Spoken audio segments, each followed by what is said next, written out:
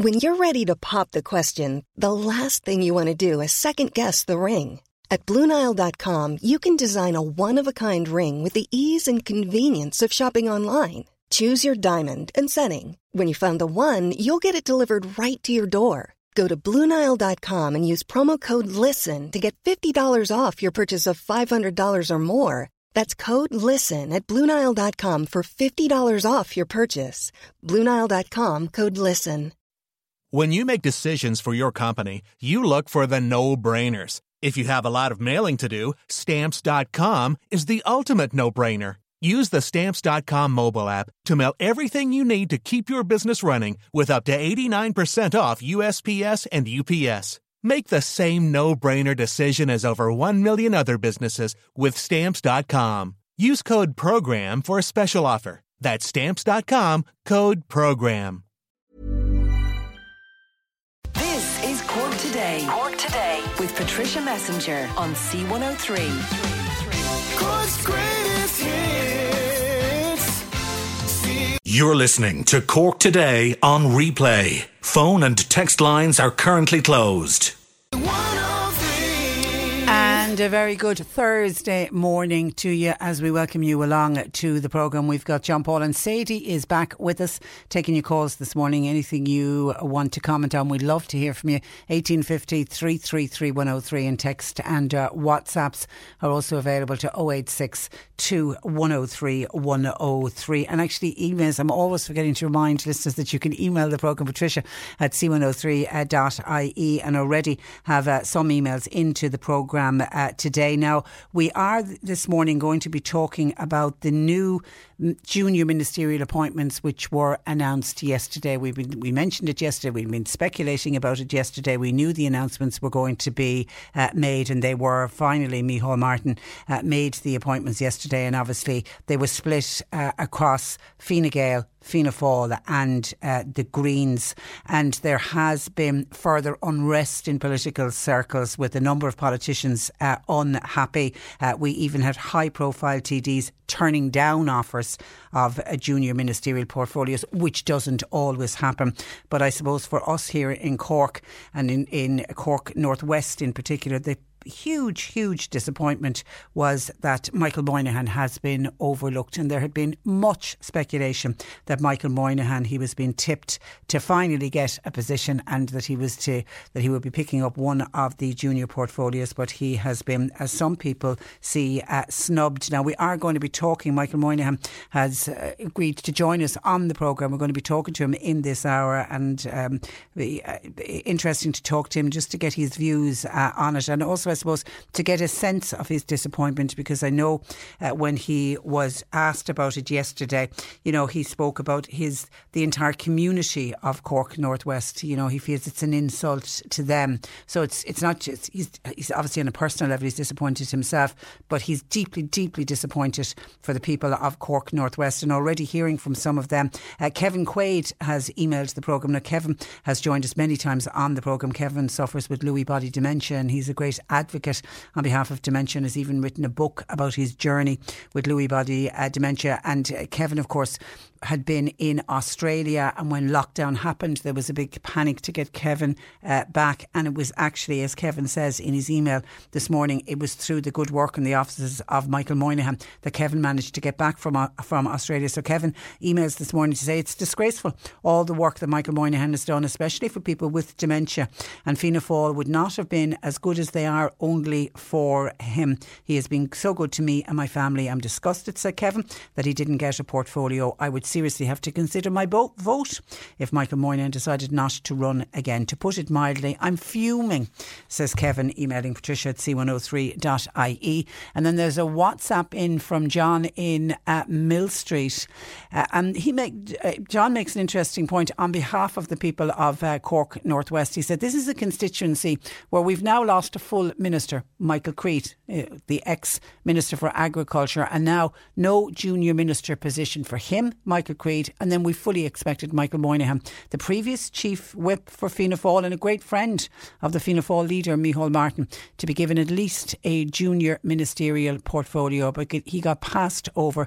This gives the two fingers to our area here, and it won't be forgotten when this party comes knocking on doors promising their commitment to rural areas. And that's from what sounds like a very annoyed John in Mill Street. So keep your calls and comments coming on that, because we'll speak with our political correspondent in just a moment, and then we will pick up with Michael Moynihan. But just COVID-19 for a moment, because there is a story in the papers, I suppose, that's really highlighting how careful we all have to be when it comes to coronavirus. And it's a story about a family cluster, and almost 20 members of one family have tested positive for coronavirus. And what happened was there was a gathering to mark the 1 month anniversary. Obviously the month's mind was held for a relative who coincidentally passed away from COVID-19. So the family got together to commemorate her passing, and obviously they weren't able to have the normal funeral that you can have. So a month on, they decided to have a month's mind for this particular lady. The virus is believed to have spread amongst those who gathered for the month's mind. Then they returned to their respective households. They then passed it on to other family members, and it includes young children, and up to now 20 members of this extended family have been confirmed as COVID-19 positive. And that story comes as figures are showing the number of clusters being detected in private households is rapidly rising. Figures from the Health Protection Surveillance Centre are showing an 85% increase in the number of clusters within private houses. For example, there was 390 outbreaks attributed to private households on the 21st of June. Now jump a week later to the 28th of June. That number had gone up to 728 cases. And by the way, a cluster is defined as two or more people being infected with the disease in the one household. Dr. Jack Lambert, who is a specialist in infectious diseases in the Mater Hospital, he said the public needs to get back to the basics when it comes to preventing the infection.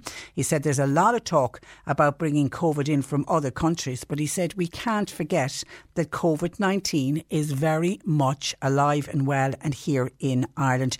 He said there are still infections among people who haven't travelled, and that continues to be a risk. He said as soon as we let down our guard, be it with social distancing, be it with hand washing, be it with not wearing masks, he said then it's a no-brainer. The infections will flare up again. He said we need to get back to basics. He said if you're in a family gathering, all of the basics must still apply.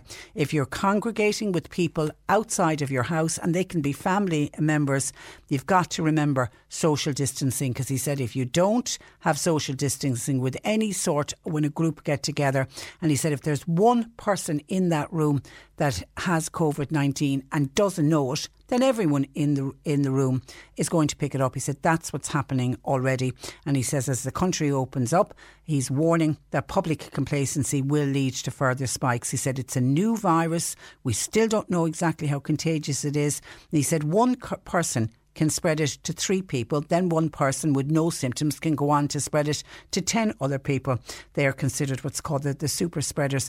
And he said that we simply are at a stage that we just don't know how common the super spreaders are. So there's a big push now to try to get the message out to people that we're seeing too much of an increase in the number of household clusters, and it really is a worry. I saw Dr. Glynn at NEFIT. He was talking about it yesterday as well, and he said it really is a cause for concern, because you're getting outbreaks of the virus and then it can cause particular harm to very vulnerable people. And we all are still, I think, reeling from what we saw on the RTÉ Investigates programme of just how vicious a disease this is, and nobody wants to have it on their conscience that they brought it back in to a family household, spread it around and passed it on to somebody in the household who's medically very vulnerable and could go on then to pass away from COVID-19. So it is very much in the community. 1850 333 103. John Paul and Sadie taking your calls. Text or WhatsApp 0862 103 103. Just did a WhatsApp in from the Kanturk Community Council to say they're holding a drive-in bingo on Sunday the 19th of July. It'll be held at Kanturk Mart grounds. The gates will open at 1 and bingo will commence at 2:30 and the jackpot will be €500 and the jackpot, I'm told, must be won. I've seen drive-in bingos start up in other parts of the country. I don't know how many drive-in bingos are happening here in Cork, so delighted to see that Kanturk are deciding, the Community Council are deciding to hold a drive-in bingo, because they seem to be hugely successful, and you can all very safely just sit in your own car and play your game of bingo, because we've had a lot of our listeners contact us, especially as we're coming out of lockdown, saying, when is the bingo going to be back? Because for a lot of people, bingo is their only social outlet. Now, I know you won't be able to have the same kind of crack when it's a drive-in bingo, but you can wave at each other in the cars, and and it's a way of getting out as well from the house. So that's Sunday the 19th of July. I'll remind you of it again closer to the time, but it's an afternoon bingo at 2:30 if people want to go along there. OK, some of your calls and commentary in on Michael Moynihan being overlooked as a junior ministry. Stephanie said, absolutely shocked with this news. Michael Moynihan has represented our area fairly, no matter what side of the politics you're on. He's done good for the wider community. He's right when he says it's a total insult to the area. John said, sure, Micheál Martin insulted the whole country by going into coalition with Fine Gael after he said he wouldn't, so not really surprised. Mary in Mill Street, anytime I needed Michael Moynihan, he would meet with me. He was always obliging. I really do not agree that he has been overlooked. While Nancy said, I think it's a bit of sour grapes, really. Everyone can't get a job. The government can't please everyone. And also some of your texts I live in Ballydesmond, says this texter. Michael Moynihan has worked very hard for the area, and he's been hard done by Micheál Martin. Michael did a lot of work for the GAA in Ballydesmond. Best wishes to him and all of his family from all in Ballydesmond GAA. Hi Patricia, I see. No, that's on a different issue. Andy O'Connor, as regards to the junior minister announcement yesterday regarding Cork Northwest, we must remember that the government has the Taoiseach and 2 ministers in the Cork area. Yeah, and I've seen that argument being put forward, Andy, by a lot of people. But when you look at that, the 3 senior ministers, if you include the Taoiseach as a senior minister, they're all out of one constituency in Cork City. The county, if you look at the entire county of Cork, there's no senior or junior minister. Another texter says, Patricia, there's a lot of talk about the way Michael Moynihan was treated. Patricia, it doesn't surprise me, no matter what the last government dished out. Micheál was happy, and when election time comes, Michael Moynihan delivered his seat, and now he's been taken for granted by Micheál Martin. He doesn't care. He's Taoiseach now at the end of the day. And thank you to Andy, who's also given us a breakdown of the ministers as follows. 7 for Dublin, 12 for the rest of Leinster, 11 for Connacht and Ulster. 23 constituencies have either a full or a junior minister. Only 2 constituencies in the county have 3, and that's Cork South Central and Dublin West. 1850 333 103. And thank you to somebody in a completely just on the bingo. So there's a drive-in bingo in Bandon, and that's happening on Sunday next. OK, let's take a break and we'll come back with our political correspondent Sean Defoe. Cork Today on C103. Call Patricia with your comment. 1850 333 103. And as we've already mentioned, the government announced the junior ministerial portfolios yesterday, with all 3 party leaders keen to right the wrongs, with no senior minister from the west coast of the country appointed last week. To talk us through the appointments, I'm joined by our political correspondent Sean Defoe. Good morning to you, Sean. Morning. You're welcome to the programme. OK, how big a role did geography play in the appointments? Quite significant in the end. I think there was roughly the same number of junior ministers for the West as there was in the last government. So who you saw is Frankie Thean and Sligo Leitrim. You've got Patrick O'Donovan in Limerick County kind of addressing that Limerick lack of a minister that was there. Also then in the Fianna Fáil appointment, Niall Collins from the same area, Charlie McConnell in Donegal, and Rabbit in Galway East. and then 2 for Longford Westmeath and Robert Troy and Peter Burke. So there was quite a focus on addressing that imbalance. Also in the South East, they tried to do that where there was no minister for the South East. Malcolm Noonan now in Carlow Kilkenny and Mary Butler in Waterford, both picking up juniors. So it definitely did play a part, and they tried to reach a balance, although they have upset some people in the interim. There also was pressure to address the gender balance issue. But I was looking this morning, 35 government appointments and only 8 are women. That's not really addressing a gender balance. No, it's not. And the appointments yesterday didn't really address them either. No female junior minister from the Green Party, just Stephen Madigan for Fine Gael, and then just Mary Butler and Anna Rabbit for Fianna Fáil. So just 3 appointments, and as you mentioned, 8 overall. Now, if you were to present some defence of it, it is a lack of them actually getting female TDs elected to the Dáil. There's only 13 female TDs among the 3 parties in the Dáil, and yesterday, even if they had wanted to strike a gender balance among the 17 appointees, they couldn't have done it because there was only 8 women yesterday morning left without a ministerial role. So from that point you can say there is representation, but obviously the wider issue of women in politics is still a problem. 23% of them in the Dáil, I think around 30% of the ministerial seats is still very low. And one of the big talking points yesterday was some high profile TDs turning down offers of junior ministerial portfolios. Yeah, I've certainly never seen as many do it. It has been heard of before where some people weren't quite happy, but you had the outgoing Minister of State, John Paul Phelan, turning one down, the former Education Minister, Joel McHugh, also turning down the offer, and he was given a choice of a number of ministries, preferring instead to look for a role in relation to Brexit. Obviously, his county being Donegal, quite affected by it. But the most high profile is definitely Jim O'Callaghan.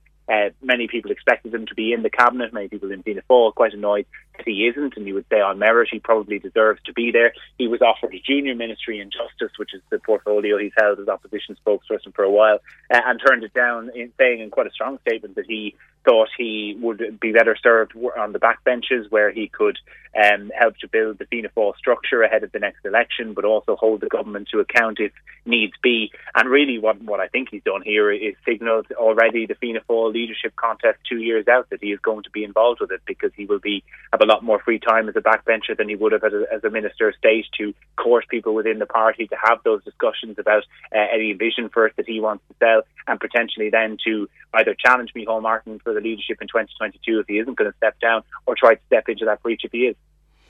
And Joe McHugh, have you an understanding of why he turned down the junior post? So Joe McHugh was looking for the role that Thomas Byrne got, the Junior Minister for European Affairs, and his guiding principle behind that was to have more of a role and more of a say in what is happening in relation to Brexit, with Donegal obviously said to be quite affected by whatever happens with the trade deal later on in the year. That wasn't on the table because the roles that he wanted had gone to Fianna Fáil. So instead I think he's going to seek the chairmanship of the Oireachtas Committee on European Affairs and try to have an impact there instead of taking a junior ministry that he wasn't particularly interested in. And then obviously from our neck of the woods here in Cork, and we're already getting a lot of calls and texts in from listeners who are bitterly disappointed for Michael Moynihan. And there had been speculation, there had been a lot of talk over the weekend that Michael Moynihan was going to get a portfolio. He was obviously the whip for Fianna Fáil in the last Dáil, and has been a loyal lieutenant of Micheál Martin for quite a while, even through some difficult years at that. He ultimately hasn't, probably not helped by the fact that there are already 3 senior ministers in Cork, albeit all in one constituency, and you've seen the same with the likes of Michael Creed, for example, going to the backbenches for Fine Gael. So he's made a statement last night saying that he was very much disappointed and felt let down, and felt that his constituents would be let down. I know you have him on later, so he can speak better for his views on it, but one of those who does feel particularly hard done by as a lieutenant of Micheál Martin. Yeah, and we spoke with you on Monday, which was day one. Is there a sense that the government have hit the ground running?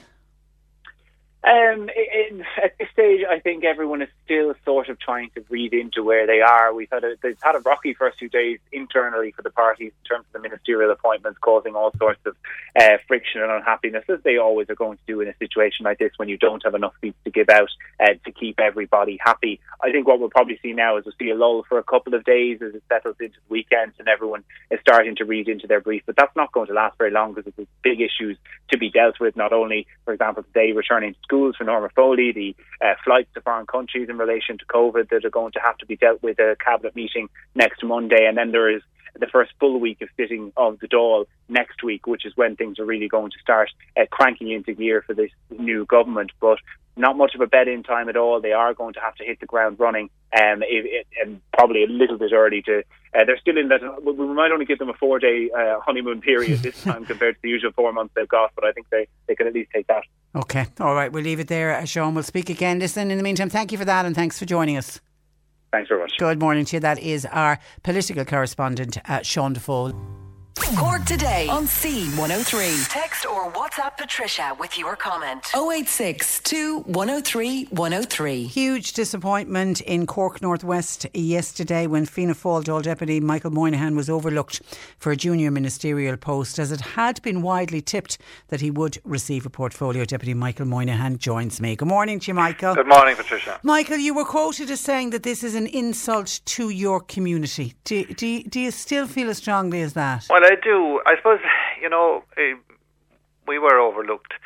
The line given that geography and Cork and so forth. Duhallow, North Cork, Charleville and all its environs, they're a long ways from the south side of Cork City. And the concerns that are in the south side of Cork City are not the concerns that we have in the predominantly rural area in Duhallow and in Charleville and its area. And I think that we need a very strong representation in rural areas going forward. We have a lot of challenges. And for me personally, I was disappointed for myself personally not to get it. But, if I look at it from a purely human point of view, the lockdown has shown me that there is, we spent more time at home, and I am very privileged to have a wonderful wife and 2 beautiful kids, and we spent an awful lot of time at home over the last couple of months, and that was a real pleasure. So for me personally, it will drag me away from that and drag me away from the community and the neighbourhood in Kishgame where I live and in the areas that I work in my office in Kanturk for Charleville and Duhallow. But I do think that our communities were insulted by not getting an appointment. And I suppose, why did I want an appointment? I wanted an appointment to advance the issues that are in Cork Northwest. It would give me greater access to get things done. Greater access to, we've seen over the last 8 or 9 years the challenges that have faced St. Joseph's Foundation in Charleville. I had been a massive advocate of that over the years that I had been that Fianna Fáil in government, and we had delivered an awful lot there. And it pains me to see the cuts in services for people with disabilities that have gone on there. And that was one of the things that I would love to champion if I had got more access. Now, I will use the access that I have to every ounce of my ability.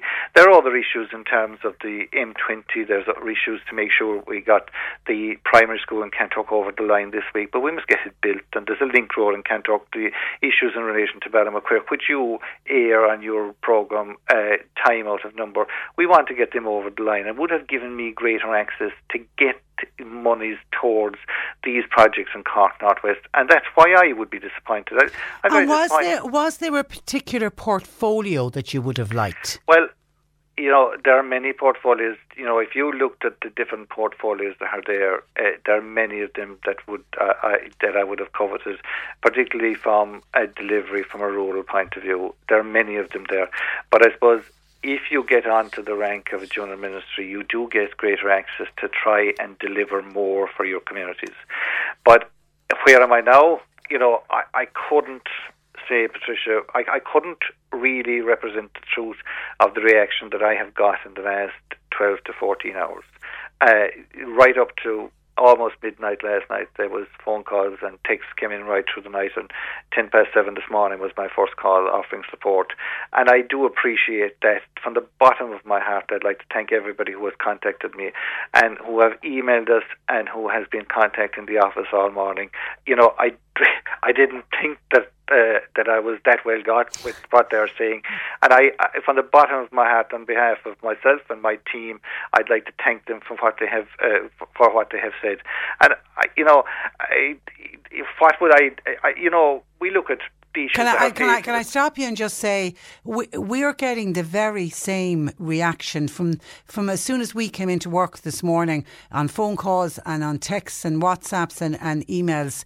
There's this huge outpouring of, I think, personal disappointment for you, because so many people are quoting time and time again what a hard-working TD you've been, and lots of people obviously have individual stories to tell about how, you know, when you personally helped out someone. That people genuinely are gutted for you as an individual, but also I think when you spoke about that this is an insult to the community, it's an insult almost to your people, that's been reflected as well. People really feel that Cork Northwest has been hard done by. It was the constituency that did have a full minister with Michael Creed as Minister for Agriculture. He's also been overlooked. And then when you look even further afield, the entire Cork county, I mean, everybody talks about these three, the Taoiseach and two senior ministers right in the middle of the city. But the rest of the county, have we all been forgotten about? We have. And you see, it's the south side of Cork City. Can you tell me what is the connection with the issues that face the people of Western Duhallow, the issues that face Kiskeam, Kanturk, Charleville, or Churchtown, or any of the places that I represent? Chalk and cheese. Chalk and cheese. And this notion that Cork County, sure, like, you know, the south side of Cork City is way different to the Duhallow communities, the Charleville communities, the communities that I actually love and adore, and have been so privileged. And could I thank the people for continuously electing me from the bottom of my heart. It is such an honour to represent you in Dáil Éireann, and I can never repay the compliment that you're giving me. But I do want to make life better for the people that I represent in the best possible way. You know, I give it my all. I have worked extremely hard for 23 years, and I'm going to continue to it. And this is probably driven me the last 12 or 14 hours, has driven me harder by the response that I've got, that I'm going to drive on harder, and I'm going to continue to work extremely hard and I will be a thorn on the side of the government. You know, there's a lot of issues. The Fianna Fáil manifesto, committed funding for the air ambulance. I am going to hold them to that. I am going to hold them. By the way, have you always been in favour of Fianna Fáil going into this government with Fine Gael and the Greens? Well, you know, when the election was over, I would have issues about the election campaign, and I would have issues about how the election campaign was ran. I have made that clear to the very top, immediately during the election campaign, as the election campaign was unfolding. I think that it was badly handled, and I've made that very clear from the very top. But we do need a government. And unfortunately, these were the only pragmatic approaches that could be taken. I've always said that we need a government. And, like, you know, if I talk to you about the issues that come across my desk, particularly on the COVID period, right, and families and businesses and, you know, people that would have had commitments, that have kids going back to college and they have been without their job, without their business, you know, I could tell you harrowing cases that we have been dealing with in the constituency office over the last while, and we're trying to advance the cases for individuals and people all the time.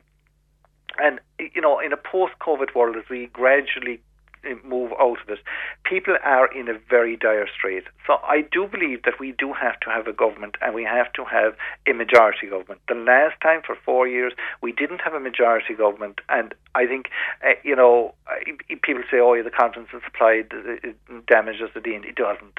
It was our handling of the national campaign that damaged us in the end. And I do think that we have a government now in place, and there are issues that are out there, and we have to deal with them in the first months of this government in the immediate, today and tomorrow. Housing, they all talk about housing as if it was a city problem. It is the same in rural communities. We can't get houses for people. We are looking for houses for people, and families need housing, and they need affordable housing as well. When I see young couples and they're building their own house, and they're talking about 250 and 300,000 of a mortgage over 25 or 30 years. I cringe at the level of debt that they're going to be in to try, and at the mortgages that they're going to be paying. It's unreal. Can we just go back to Micheál Martin for a moment? Firstly, did he give you an indication that you were being considered for a Minister of State appointment? Well, yes, yes, I was given the indication that I was being considered. You didn't know what portfolio, just that you were being considered? Yeah, that was being considered. Yes. And then was it the fallout from the senior posts? Do you think that's what happened? That's what changed his mind when geography came into it? It is very easy to bring that excuse to the table. It's very easy to say that. It's very easy to say, well, the fallout from Saturday, and, media were getting some stories on Saturday afternoon immediately after the government were appointed, and were banding my name around very forcefully on Saturday. I didn't know where that information was coming from. Some of them have given me where it came from yesterday. I didn't even know that. But yes, what happened over the weekend in relation to the west of Ireland. But we are in Cork Northwest is the west of Ireland to Cork City. And we have seen, if you go back there to a year and a half ago when, if I have time, I just want to make this point. When the Duhallow final was on a Wednesday afternoon in Kanturk between Boherby and Knocknagree, so all the traffic was coming through. There was a funeral on in Kanturk at the same evening, and the traffic was backed out almost to Ballymaquirk, showing the amount of people that are coming from Cork, driving to Kanturk, Newmarket, Rockchapel, Wheeling, and everywhere in between that are walking in the city. And the life is being sucked out. The enterprise, I suppose the jobs are in the city, and they're being sucked out of the Duhallow region and the North Cork region. And we have to have representation to articulate the concerns of Duhallow and Charleville and all those places, because rural Ireland has a vibrant future, but we have to have young people involved in it. We have to make sure that young people are happy to build homes, set up families, and to walk in their communities. And that is the secret of how we go forward. That illustrated the point that Cork City is sucking the lifeblood out. All the work that's going on in the city, both from a public service point of view, and indeed from all the factories that are around it. We need them to be brought out of the city. And do you believe we'll get that with the Greens? Well, I think the Green policy should be, if they were true to their policy, it is developing rural. If they take the right policy approach, the Green agenda is rural Ireland. The Green agenda is that we should have the work in rural Ireland, and that would be eliminating all the city stuff. What did we do in the first or second week in March? We found out the benefit of rural Ireland and COVID. The lessons of COVID should not be lost on us. The lessons of COVID was that rural Ireland was the safest place to live. I was driving out of Dublin, just there around Crumlin, one day at the height of it, the Dawa City at the height of it, and there was one woman on an apartment, on a balcony in her apartment, which was much bigger than the size of your average kitchen table, and she was 5 stories up. There was balconies all over the place.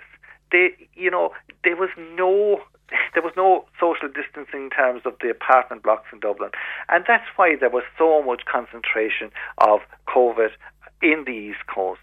And we have to make sure that we learn the lessons of it from every point of view. Rural Ireland is where it is at. Yeah, and the way our communities came together and we looked after each other. Have you spoken to Micheál Martin since then? Yes, I have spoken to him. Yes. Did he ring you in advance to say you weren't getting a portfolio? He rang me after it. He rang me yesterday afternoon, yesterday evening. I'm not sure the time, 6 or 7 o'clock. What do you care to say? What you spoke about? Well, it was a full and frank discussion, and let's say, Patricia, he got it both battles. Did he apologise? we had a very fraught discussion, and I explained a few home truths to him very clearly, and corrected some stories, some other issues that were there. But it was a very frank discussion. In his defence, the fact that it is a coalition arrangement, he didn't have enough junior ministries, and if it was Fianna Fáil just in power, you would have been guaranteed, I'm assuming, a portfolio. Well, sure, listen, there's nothing guaranteed in politics. You have to roll with the punches in it. I mean, we were only dealing with what was happening on yesterday. I knew the challenges that were there in relation to portfolios and jobs and everything else. I knew all the challenges that were there.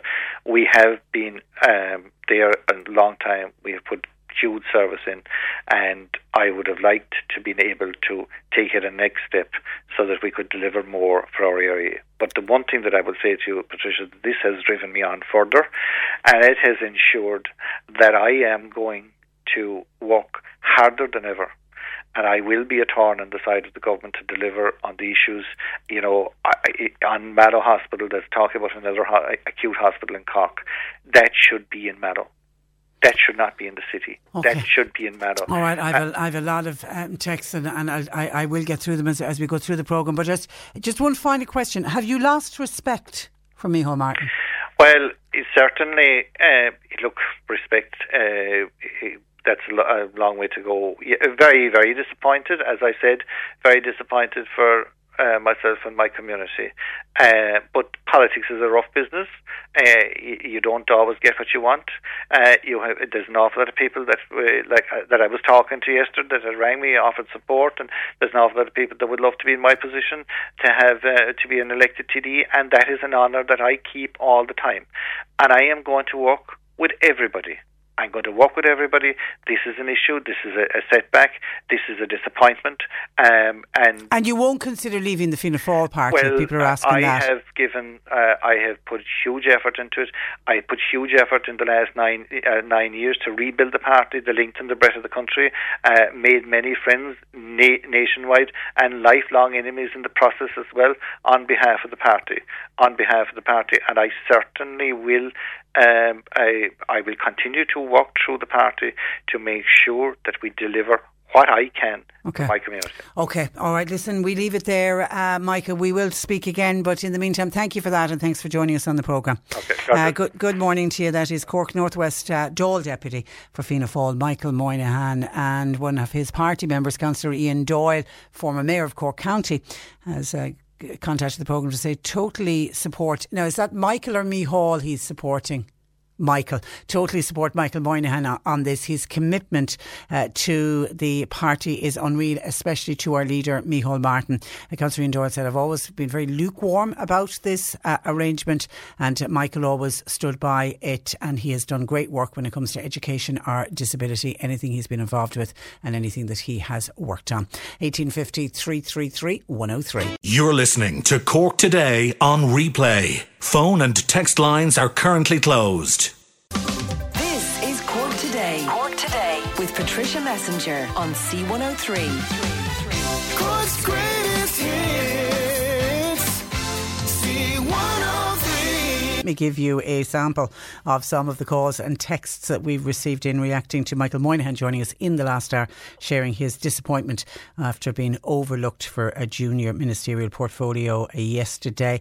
John says Micheál Martin only cared about becoming Taoiseach, but at the end of the day he only had a handful of junior ministries to hand out. So I'm assuming, John, you see that in defence of Micheál Martin. Mary in Carrigaline said it reminds her of the Cork hurlers all over again.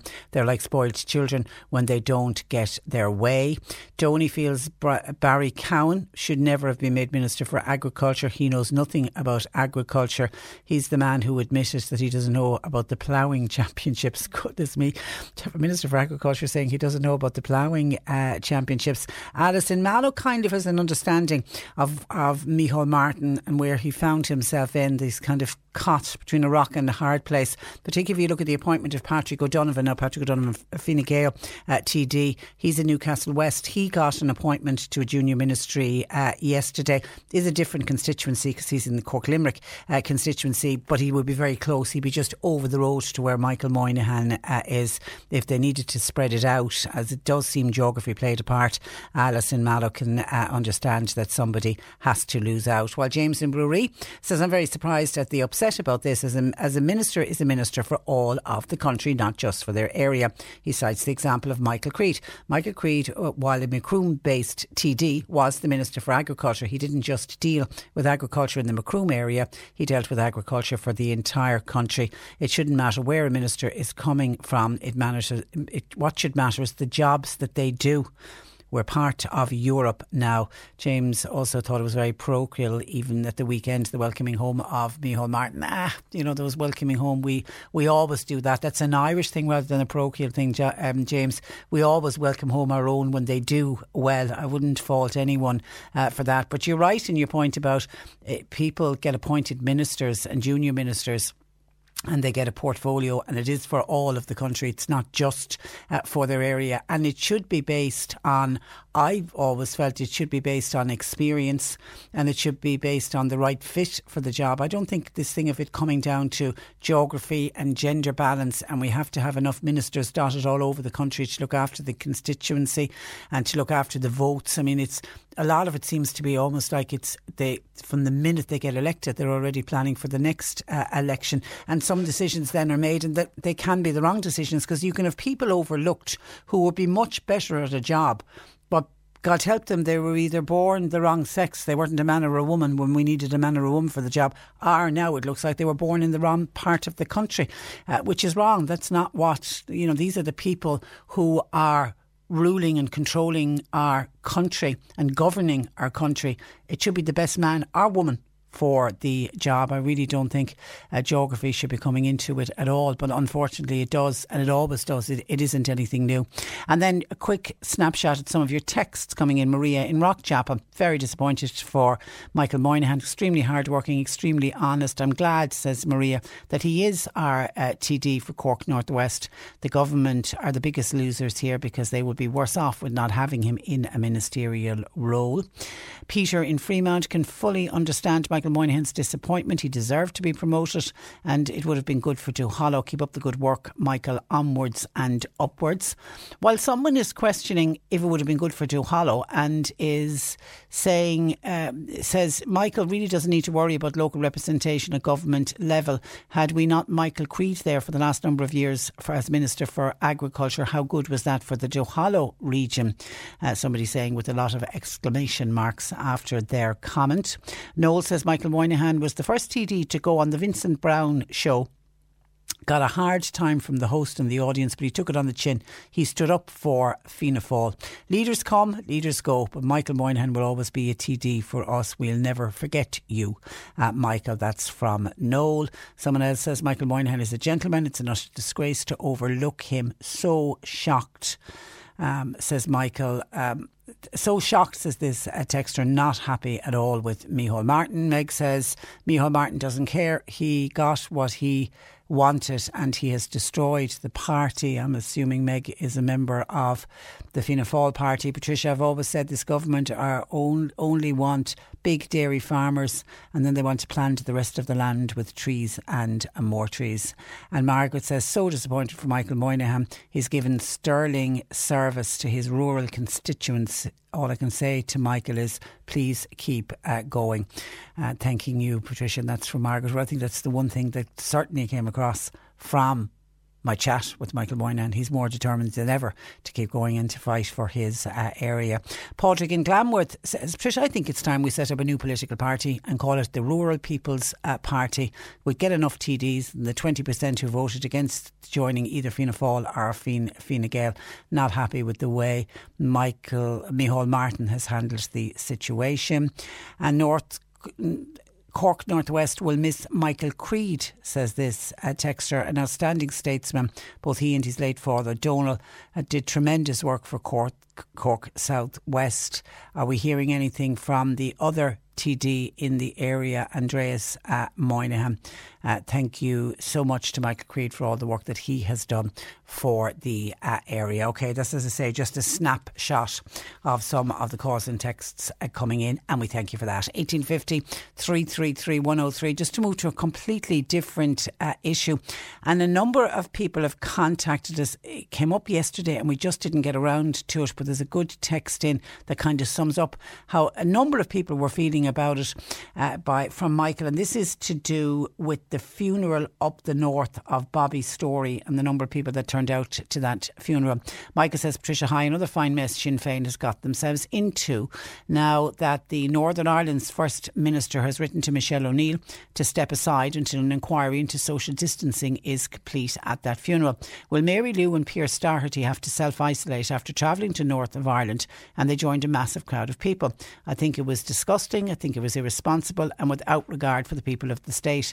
Had that been Micheál Martin or Leo Varadkar, had they attended a funeral of a party member with that number of people, they would have been excoriated by Mary Lou and Pierce Doherty and the rest of the Sinn Féin party in the Dáil.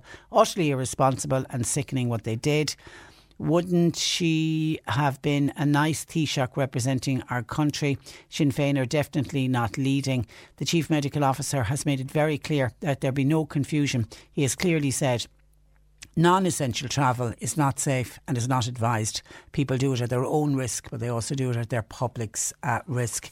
Thanking you, and that's from Michael. And I'm interested in other people's views on this. I know, reading in the paper today, that Mary Lou MacDonald and the Sinn Féin TDs and officials are facing calls to stay away from the Dáil for the next 2 weeks after they attended the funeral. The funeral was a former IRA member, Bobby Story. It was a huge, huge funeral. It was in Belfast. Mary Lou MacDonald, her predecessor Jerry Adams, the Deputy Leader Michelle O'Neill that we referenced there, and a number of Sinn Féin TDs and MLAs all attended, including Pierce Doherty. It was reported that up to about 2,000 people turned out for the funeral. The large attendance came despite official guidance in the north. Now, in the north, they restrict the numbers who can attend a funeral to 30. We're at 25 still, aren't we? Here in the south, it's 30 in the north, and obviously that's due to COVID-19. Now, the PSNI is reviewing footage of the funeral for any suspected breaches of regulations, in particular on social distancing. Now, Sinn Féin certainly yesterday mounted a very robust defence of their actions yesterday, amid mounting criticism. The North's First Minister, Arlene Foster, has called on Michelle O'Neill to apologise. However, Michelle O'Neill told the MLAs she stood by her action. Pierce Doherty said he would not advise anyone attending the funeral to quarantine. He said, neither would I encourage people who went to Tesco yesterday to quarantine either. However, the Count Corla, Sean O'Farrell, has been asked to request that anyone who attended the funeral in West Belfast stays away from Leinster House for the next 14 days, and that will be in line with public health advice. Fine Gael Senator Garrett Ahern has actually written to the Dáil chairman saying such a request in the interest of everybody's health and safety, and he seemingly has written in the letter, it would be extremely regrettable if a cluster of COVID-19 cases were created in Leinster House because some members had travelled to Belfast. Now, prior to that letter being sent to Sean O'Farrell had said it would be inappropriate for me to comment on something of that nature, beyond saying it would be expected that all members of the Oireachtas to adhere in full to the NPHET guidelines. Now, I did hear Pierce Doherty say that if that funeral had taken place before Monday, then he and obviously Mary Lou wouldn't have attended because they would have been travelling outside of their county. But of course we know since Monday we're allowed to travel anywhere we want in the country. Now, the advice is you still should be social distancing and all of that. The Sinn Féin party also were at pains to point out that they did their best through social media to ask people not to attend the funeral, but huge numbers still turned up. Having said that, huge numbers watched it online rather than go to the funeral. And as I say, the PSNI, they are reviewing footage. Some of the footage I saw, they certainly seem to have had stewards there, and they were trying to do their best to get people to social distance. But when you get that many people go into a graveyard, I think about 1,800 is what they reckoned the number were. When you get that number going into the graveyard, there was at times it was impossible for people to keep. It's that time of the year. Your vacation is coming up. You can already hear the beach waves, feel the warm breeze, relax, and think about work. You really, really want it all to work out while you're away. Monday.com gives you and the team that peace of mind. When all work is on one platform and everyone's in sync, things just flow. Wherever you are, tap the banner to go to Monday.com. Ready to pop the question? The jewelers at BlueNile.com have got sparkle down to a science with beautiful lab-grown diamonds worthy of your most brilliant moments. Their lab-grown diamonds are independently graded and guaranteed identical to natural diamonds, and they're ready to ship to your door. Go to BlueNile.com and use promo code LISTEN to get $50 off your purchase of $500 or more. That's code LISTEN at BlueNile.com for $50 off. BlueNile.com, code LISTEN. When you make decisions for your company, you look for the no-brainers. And if you have a lot of mailing to do, Stamps.com is the ultimate no-brainer. It streamlines your processes to make your business more efficient, which makes you less busy. Mail checks, invoices, legal documents, and everything you need to keep your business running with Stamps.com.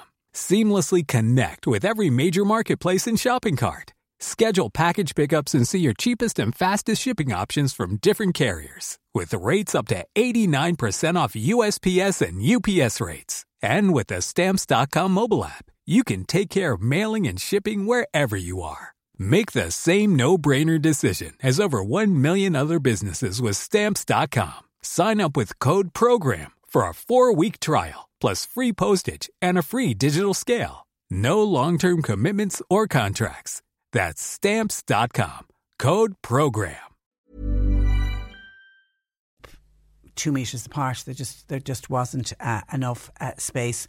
But people's thoughts and comments on that were particularly the TDs from the south. Were they wrong to travel to the north? Whatever about the ones that were already in the north, but were they wrong to travel? And would you agree that because social distancing wasn't adhered to? I mean, there was one picture, I think it's since been taken down. There was a selfie taken of Michelle O'Neill. There was she got stopped coming out of the funeral or going into the funeral, I don't know, and there was a selfie taken. Now, she said it was just literally a moment in time, and she accepted she shouldn't have taken the selfie. I know it was up online, but I think it was gone. And she did say that it shouldn't have happened, but she said it happened in the blink of an eye at the closing of the cemetery. Obviously, somebody came and said, photograph Michelle, and so she stood in with these two gentlemen and had her photograph taken. And definitely there was no social distancing, because one of the guys in the photograph actually has his arm around Michelle O'Neill, which is exactly what we're told not to do when you're meeting with people outside of your family. We should be keeping up social distancing. 1850 333 103. John Paul and Sadie both taking your calls today. Can you text or WhatsApp 0862 103 103. C103 Jobs. Carpenters and carpentry apprentices are required for Carpentry and a roofing company that's based in Cork City. While Chalk Ultra, that's a nursing home in Newmarket, they've got vacancy for a healthcare assistant with QQI level 5. Part-time dental receptionist is required. That's for a busy practice in the Kanturk area. Now, you need to be available afternoons and evenings. And full and part-time mechanic is wanted, and that's in the Rathcormac area. You'll find all the details and more job opportunities by going online now. Just go to c103.ie/jobs for more. Cork Today on C103. Call Patricia with your comment. 1850 333 103. Now, at the Dáils Committee on COVID-19 this week, the impact of the pandemic on the hospitality sector was discussed, with the Vintners Federation of Ireland calling for a stimulus package and a lowering of the VAT rate on alcohol sold in pubs. They're suggesting it gets cut to 9%, at least until the end of the year. Michael O'Donovan of the Cork branch of the Vintners Federation of Ireland joins me. Good morning to you, Michael. Good morning, Tricia. Now, how are you? I'm very well. You were represented at the COVID-19 committee by Padraig Cribben of the Vintners Federation. He said that pubs might have to wait until 2023, could even be 2024, before you get back to pre-COVID levels of business. Do you agree that could actually take that long? Yeah, look, we've done some work on it, Patricia, and look, I suppose the big thing for a lot of pubs in the country is the tourist aspect, especially in the Wild Atlantic Way. around West Cork, down East Cork, you'd have Ireland's Ancient East. Look, in 2019, we had 10 million visitors came into the country. 6 million of those were from the UK and the United States. So I think it will be a good while before we'll see those numbers replicated again. And that's where the 2023-2024 is coming into it, because the Fáilte Ireland have done research, and look, it's looking like it's going to be 2022, 2023 at least before we'll get back to any percentage-wise of those figures. And even with, this big push now for people to staycation and for people to holiday in Ireland, and even if a large cohort of Irish people opt not to go abroad and stay at home for their holidays, that won't even make up for it. Well, look, I suppose, Patricia, look, on the island there's 4.7 million people. If everybody staycated, we'd still be, 4.7 from 10 million. There's not enough people. Yeah, not enough people. So it's not enough people, unfortunately, to sustain. Like there's over 260,000 people across hotels, restaurants, and pubs employed, and unfortunately, in our industry, unfortunately, like 4.7 million people, if everybody did staycate, wouldn't support that number of jobs. So it's tough looking at the hospitality industry as a whole. Cutting the VAT rate to 9%, would that make a real difference? Well, look, it will give liquidity to the pubs to through this, and like I suppose, so the VAT rate cut is a big proposal from the Vintners Federation. It's actually done in Spain, Italy, Cyprus, UK are considering doing it, and it would give the pubs, as I said, liquid cash going forward. But it's only part of the stimulus. We also need the wage subsidy scheme to be extended beyond its current deadline of the end of August, and like we're asking for that to be taken through as well till next March. And between the two of them, that would give pubs a fighting chance to survive, especially during these winter months in these tourist areas, because they've only 7-8 weeks now to trade. Some of them that'll only open on the 20th of July will probably only have 5 weeks to trade. So it'll be very difficult for them to build up enough cash to survive the winter months. Do you think some pubs may never reopen, Michael? I suppose, Patricia, it's hard to answer that at the moment, but I suppose we're still awaiting, even today, the guidelines for the pubs to open on the 20th of July. It will all depend really on what they are in those guidelines. Like, look, the pubs that have opened now for the last four days, you could say this is day 4 really of them. The 105 minutes is really a very hard aspect of the guidelines. Everything else, social distancing, queuing at doors for people that walk up, everything is manageable. But operating your kitchens under social distancing and having to provide the food, it's been a real challenge for a lot of bars over the last few days. I've been talking to a lot of publicans that are doing 3-course meals and like trying to do value for customers, and they've found it really, really challenging to get everybody served in the 105 minutes. You're not expecting the 105 minutes, though, to be in place when the pubs open on the 20th of July, though, are you? Well, we're hoping not, Patricia, but look, we didn't expect it to be in the guidelines either for the pubs that opened on the 29th of June. So the honest answer is, until we see the guidelines, we honestly don't know what's going to be in those guidelines. I think a lot of people are going to be taken aback, Michael, to hear you, with just a little over 2 weeks to the opening of the pubs, to hear you say that you don't have any guidelines yet. Yes, well, look, Patricia, the simple fact of it was the pubs that opened on the 29th of June, they got 10 days notice of their guidelines to get everything in order for last Monday. So as you can appreciate, that's why some of the pubs that haven't opened are opening today. I know in Cork City there's a good few pubs opening today, some are opening tomorrow, some have opened yesterday. They just couldn't get the guidelines, everything in place for the Monday. And that's not fair. Well, look, we've been asking governments ever since, I suppose, the second week of June to publish the guidelines. They did publish them for phase 3, as I said. They got 10 days notice. It was really tough on those pubs that have opened since since Monday, Tuesday, or today, whichever days they're opening. And look, we're hoping to get the guidelines. We were told they'd be issued tomorrow, Friday. Look, I suppose if we get them next Monday, that would give us 2 weeks' notice, or 2 weeks to get our houses ready. But we don't know. We can't control when the government, the Department of Health, the HSA, will issue these guidelines to us. And it's really frustrating for publicans right across the country to be sitting here at the moment waiting. And like, publicans are ringing every day, have the guidelines, have you any inclination of the guidelines? And nobody has until they're published. We just don't know what's in them. Yeah, and I know it's a completely different thing, but like the guidelines for the schools started to come out yesterday, and they're not opening until September. And rightly so, because the schools are going to need a good few months to prepare. But we've been in this lockdown for months. You would have.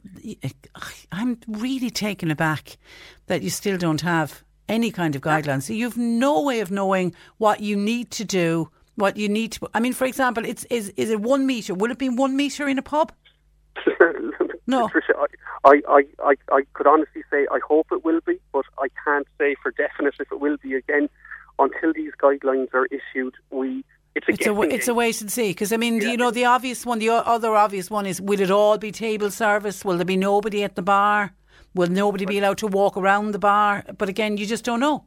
Yeah, we don't know, Patricia. The one thing I will say is the bar counter at the moment with the guidelines that's there, the pubs that are open at the moment, if they have a metre of a gap from the customer to, say, a bar person inside the bar, they are able to use their bar counter. And what I've seen from a lot of bars around, I suppose, the city and a few even in the county, is they've put tables against the bar, high tables. It's clever. And had the people with four stools around it. Yeah, that's clever. Just to try.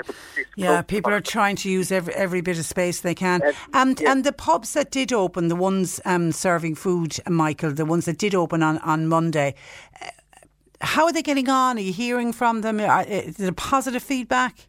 Yeah, I suppose, look, firstly, they were all delighted to get open to welcome back their regular customers. A few have reported, all right, that members of the public have come in and, they're asking, look, we don't need to have, the publicans, to be fair, the vast majority of them are standing fast on us and saying, yes, it's part of the guidelines, because look, HSA officer or a member of the Garda Síochána or HSE come in, we have to tell them that you've had a meal or you're having a meal or it's on the way. So people have to be aware, the public, that the pubs that are open, they're operating as a restaurant, not particularly as a pub for this 3-week period. So it's important to remind the public of that, I think, and I suppose to bear with it, because as I said, pubs are still learning this because the guidelines came out so late. So pubs are adjusting to it even when they're open for a couple of days. They're making slight adjustments to improve it even as they're working through it. Are you hearing of some who are not adhering to the guidelines, who are breaking the guidelines?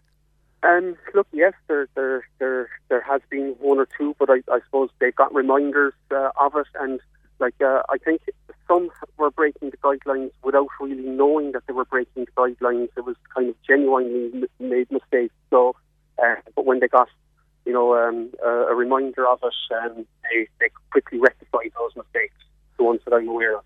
Okay. So somebody's asking, does Michael think prices will increase when pubs fully reopen on July the 20th?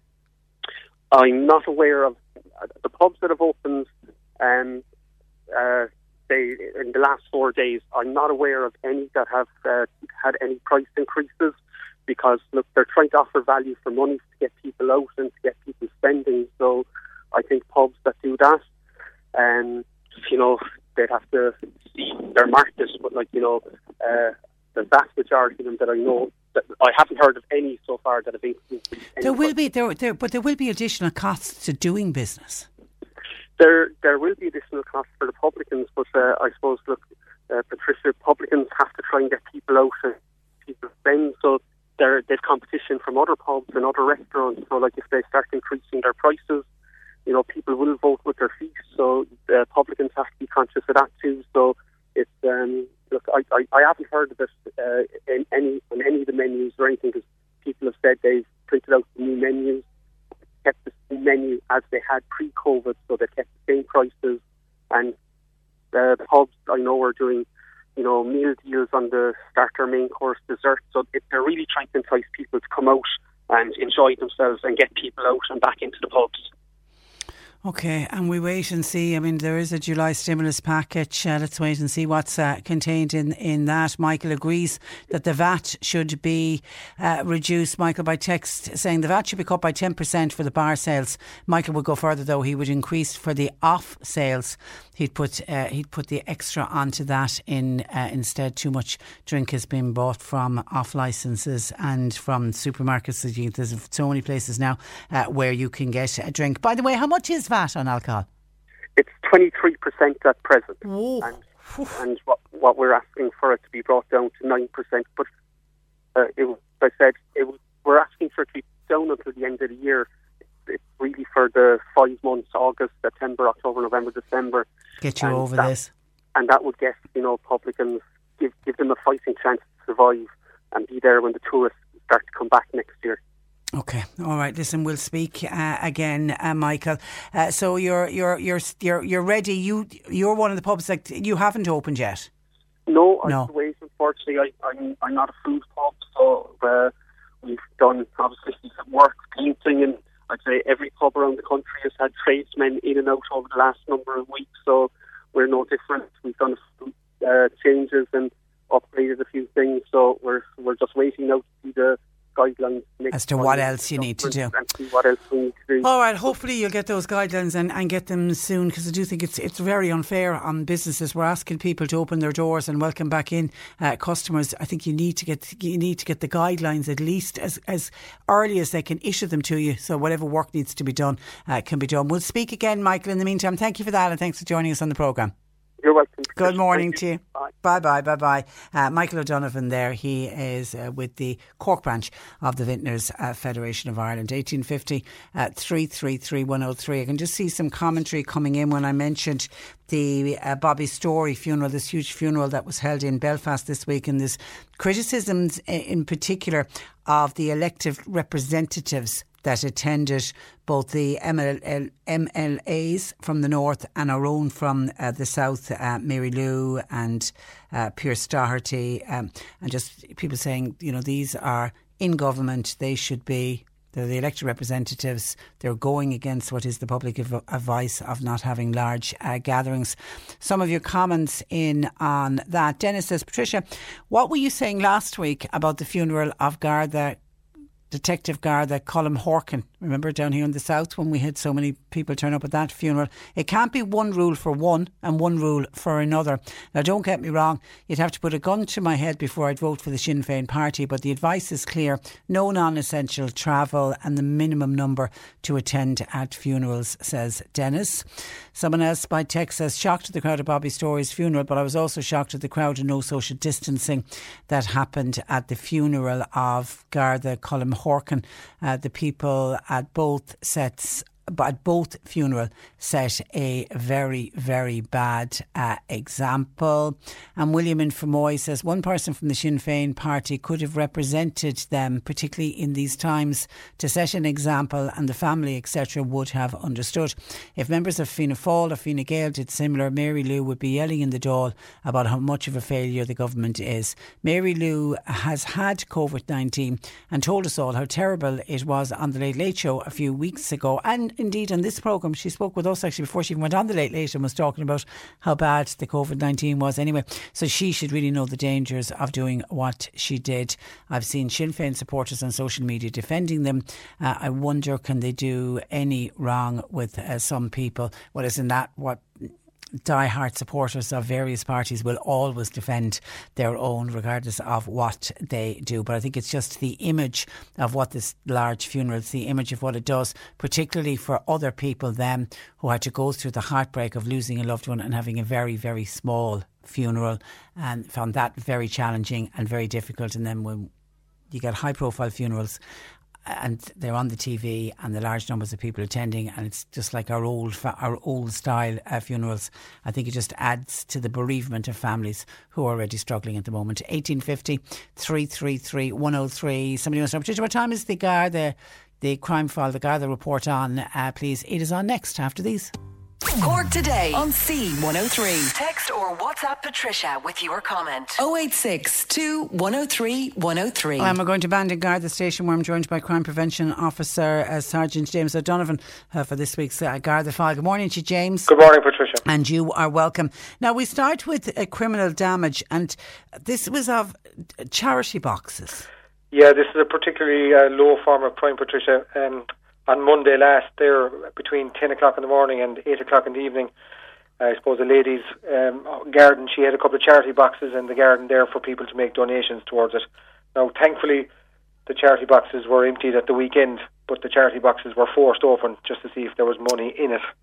Now, it happened in the Clonfada area of Macroom, so I suppose the locals would have known it as the Tiny Feet Fairy Garden, so they would have seen anyone acting suspicious around that area between 10 o'clock in the morning and 8 o'clock in the evening, as I said, to contact the Gardaí, because, as I said at the outset there, it's a particularly low form of crime when you're attacking a charity box. Absolutely. Thankfully there was no money taken, but have the boxes been damaged? The boxes have been damaged, and I suppose this lady who has been doing an awful lot of charity work will have to replace them as well. And, shocking. You know, the damage, I suppose, came to approximately 80 or 90 quid, but it's just a matter of what was done.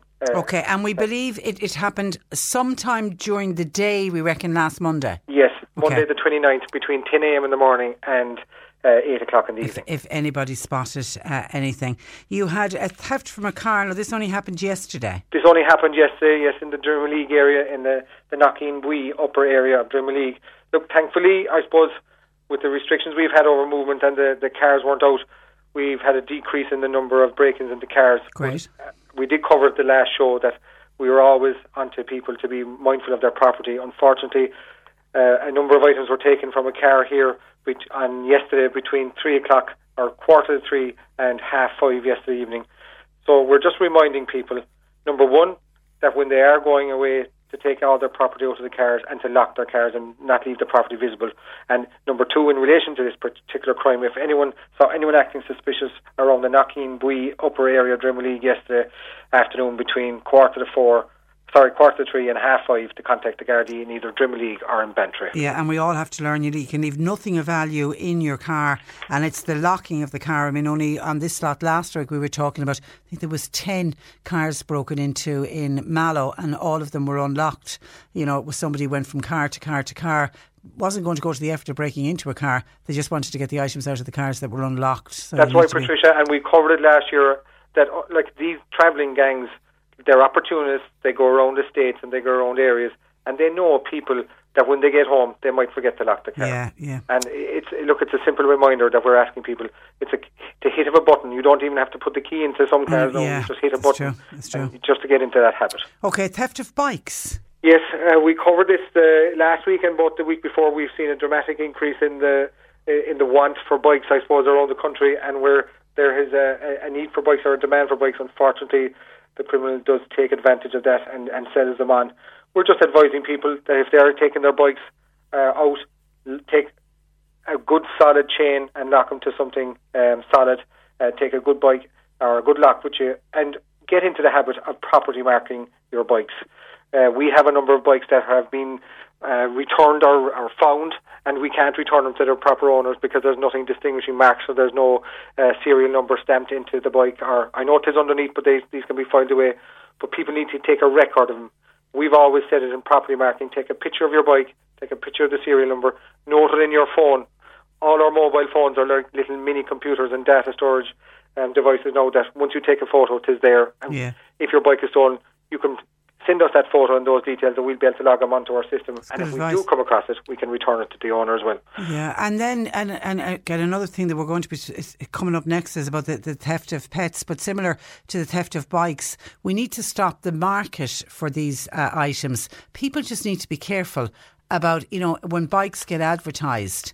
You've got to start questioning, why is this person selling it, and if it's a knockdown price, why is it being sold at a knockdown price? sometimes the value of goods can be too good to be true. Yeah. And we've always been saying it on the show, Patricia, and I know you've been advocating that people just need to be very careful when they're buying products. We've said it all the time. There's genuine people out there selling products, either bikes or even dogs and stuff, and pets and so forth, and they're the genuine people that are doing genuine business.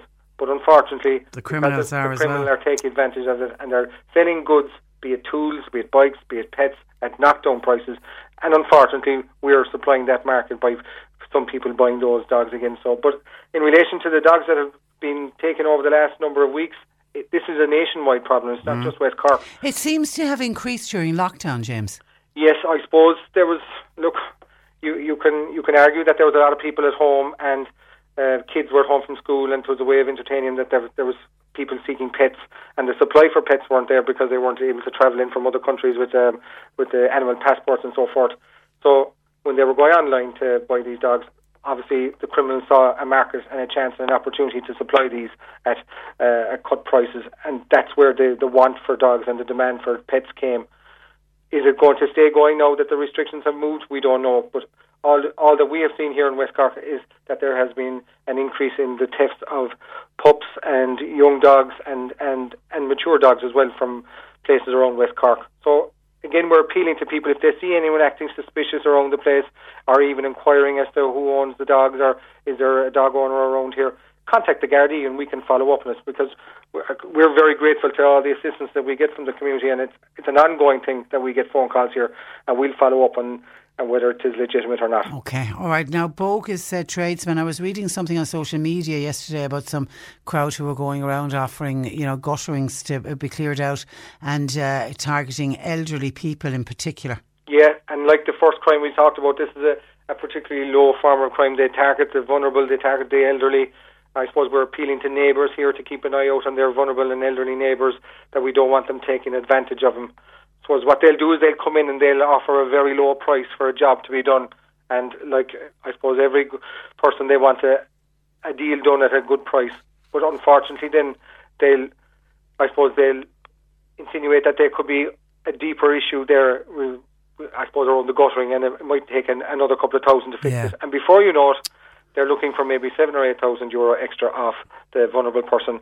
And because they're in such fear and they probably know that they've been caught, they'll give over the money then, and they might be embarrassed to report the matter to their neighbours or to their family or to the Gardaí. But we're just asking people, deal with legitimate business people that are going around offering these services. Do a bit of a background check on them. If you're not happy with the person that's come into your yard offering services, do not deal with them, do not engage with them, and contact your neighbour or the Gardaí, and we can follow up on it. And I think for neighbours to keep an eye out, if you see, the man with the van pulling up outside and an elderly person lives there, call down to the person. I read on social media of a man who had his funeral money, bless his heart, it was his life savings, stolen by a con artist who arrived at his door. So just, if you know, and everybody knows their neighbours, the people who are vulnerable in your neighbourhood, just keep an eye out for them and just call down and say, is everything okay here? What's going on? Because usually you'll scare off whoever's trying to pull off the scam, and they'll leave if they get any kind of questions. Yeah, and don't be afraid to contact us, Patricia. Yeah, Look, absolutely. We've said it over the last couple of months. We've had the community spirit over the last couple of months has been phenomenal, and long may it continue, and it always has been there. And this is where we need to continue that support for our elderly neighbours and our vulnerable neighbours. Do not hesitate to contact the Gardaí. Okay. We will gladly go out and be of any assistance that we can. Well done. Online fraud?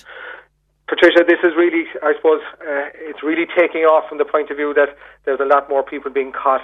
The one advice I'm going to be asking people is when any person receives a phone call to do with their bank card or their account details or their credit card or any account that they have, do not engage. Ring back the actual company yourself and see if there's a problem. Unfortunately, we're seeing a dramatic rise in people being caught for anything from €500 up to a couple of thousand, and it's frightening. I think we're doing an awful lot of work with Community Alert here and getting the message out, and with our own fraud units across the country. I just want to remind people, don't be dealing with people that ring you in relation to your credit card or your bank account details. Okay, and with pubs opening, drink driving? Yeah, I suppose, look, over the last number of months we didn't really see a decrease, even though that there was restriction of movement in the number of drink drivers and driver drivers under the influence of intoxicants being detected in Cork West. Look, people, I know the pubs are opening and people want to get back out there and enjoy themselves and be social, but we're asking people not to drink and drive, obviously. And also, we've seen an increase in the driving under the influence of drugs. I think there's people out there that are taking drugs and seem to think that the drugs are going to be gone out of their system the following day. They're not. Some drugs can stay in their systems for anything up to 72 hours, and they mightn't even know it. And this is going to have an awful effect on their livelihoods and their careers going ahead. If they have a detection under the Road Traffic Act for drug driving or drink driving, they can be off the road for 12 months for drug driving on your first offence, and up to 4 years of a disqualification if they're caught drink driving and drug driving as well. So we just want to remind people to not to drink and drive, number one. I know that there's issues with taxis, and I suppose there's the number of taxis around West Cork and in Cork in general have decreased, especially in the rural areas. Make arrangements for people to get picked up in pubs, and don't be putting yourself at risk or any other road users at risk by hopping into the car and driving after drink. Okay, and finally, James, you want to refer back to Detective Garda Colm Horkin and the day of his funeral?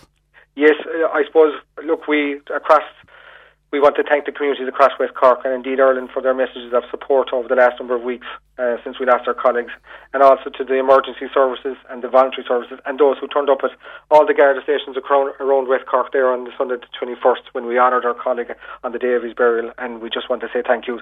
Their messages of support have been greatly appreciated. And it was, people turned up. I know I was in Mallow on that day, and I popped along to the Garda station in Mallow. Every Garda station in the country seemed to have had people just wanted to turn out and just to offer support, yeah, and to sign the book of condolences, and it was greatly appreciated because it does mean an awful lot to us that we get the support from the community, and on a sad day like that, it was great to see. On such sad circumstances. Yeah, and it shows what a tough job, James. You never know from one day to the next when you head out what you're going to face.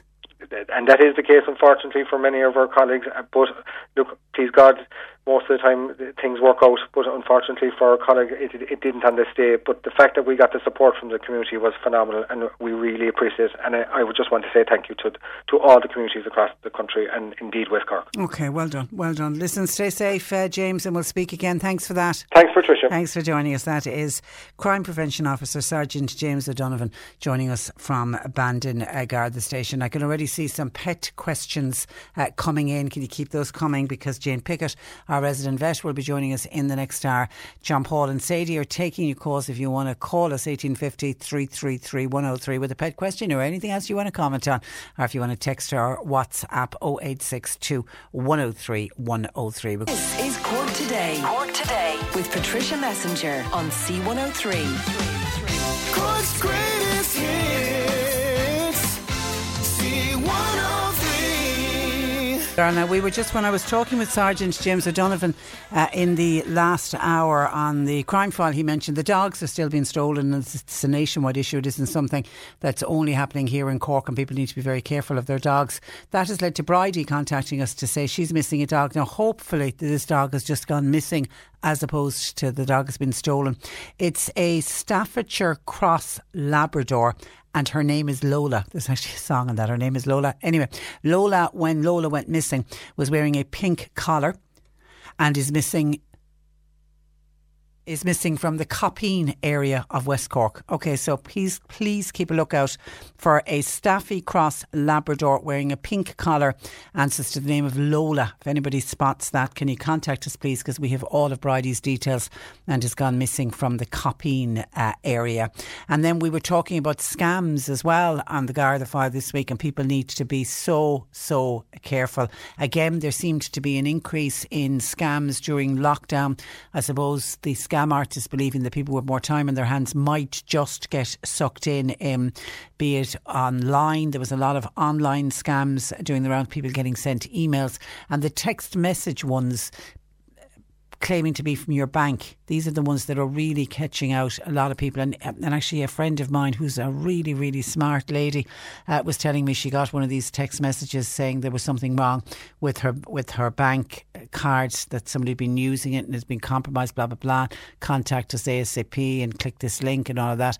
And she did. And when she was halfway through it, she realised this is a scam. So she stopped doing what she was doing. She got onto the bank, but obviously her card then had to be cancelled and all of that. But you just need to be very, very careful. And a listener said, just a word of warning, I got 2 text messages within 2 minutes of each other yesterday. One was claiming to be from AIB Bank. The other was claiming to be from Bank of Ireland, saying that my card has been blocked because of unusual transactions. And, they ask you then to click the link or to telephone a number or whatever it is. I don't have a Bank of Ireland card, says this listener, so I knew straight away it was a scam, and I'm assuming from the text you had an AIB one, but as soon as the Bank of Ireland one came in that you realised. So there's lots of those scams. The bank will never contact you that way. My card once upon a time was compromised, and I woke up early on a Saturday morning to, funny enough, it was a text message. I bank with Permanent TSB, asking me to ring a number. Now the first thing I did was I checked to see what the number was, just to make sure if it was a scam or not, and I got on to a number that I know is Permanent TSB, and I told them about the text message. They said, what number are they asking you to ring? I called out the number and they told me straight away that that's their fraud department. So then I was able to get on and we had to get the card blocked. Somebody was trying to use it somebody had been using it in New York, but it was just the whole inconvenience of having your card cancelled. The money that they took out I did eventually get back and all that, but it's hugely inconvenient. So just be very careful.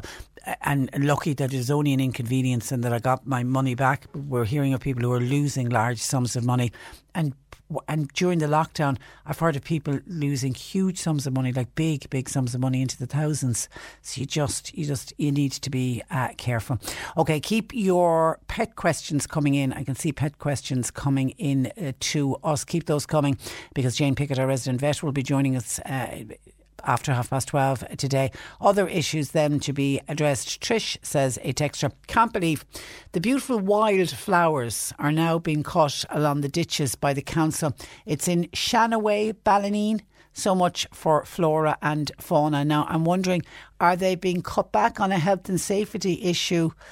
Is it causing problems for motorists? I'm wondering, or is it just a general cutting of it? Because I know there's been a big push for the bees, to look after the bees and let the wildflowers, and we've been encouraged actually to grow wildflowers where we can to help out the bee population. So I don't know if that's a health and safety issue, or is it just an annual cut that's going on? But obviously this listener has been enjoying looking at all of the beautiful wildflowers and is saddened to see them all disappearing.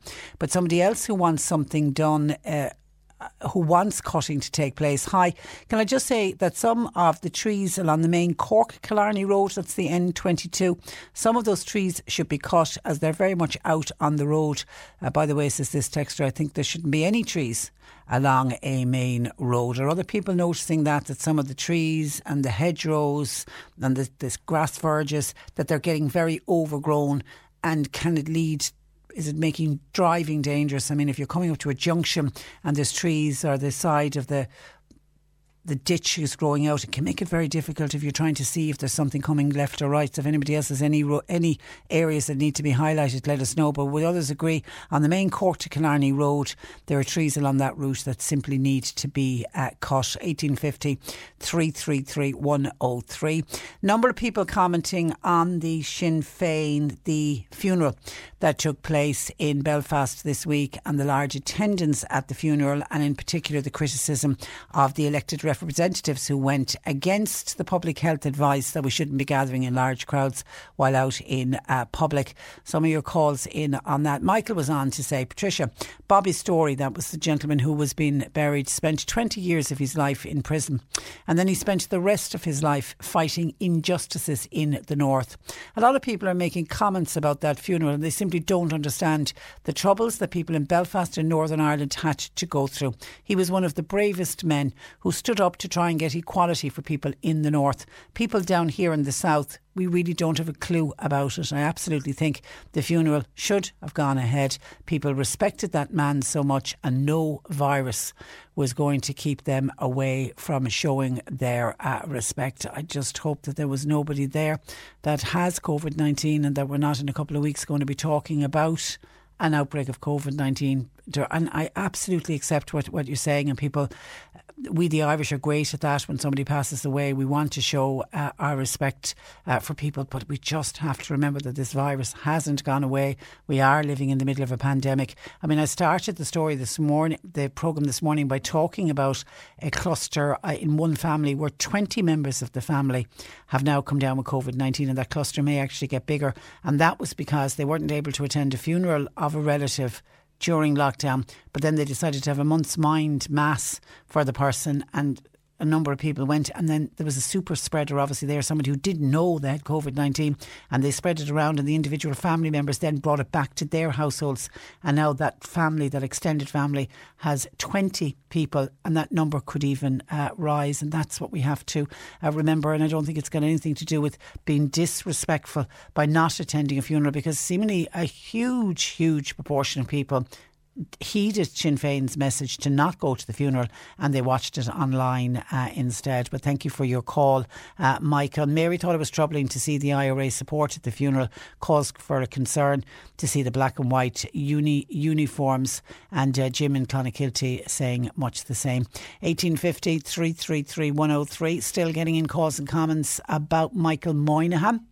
Miriam in Bandon wasn't happy with Michael Moynihan's interview on the programme this morning. She said, how dare he speak about his boss, Micheál Martin, like that. He's only looking for a seat the next time. He needs to go suck a lemon.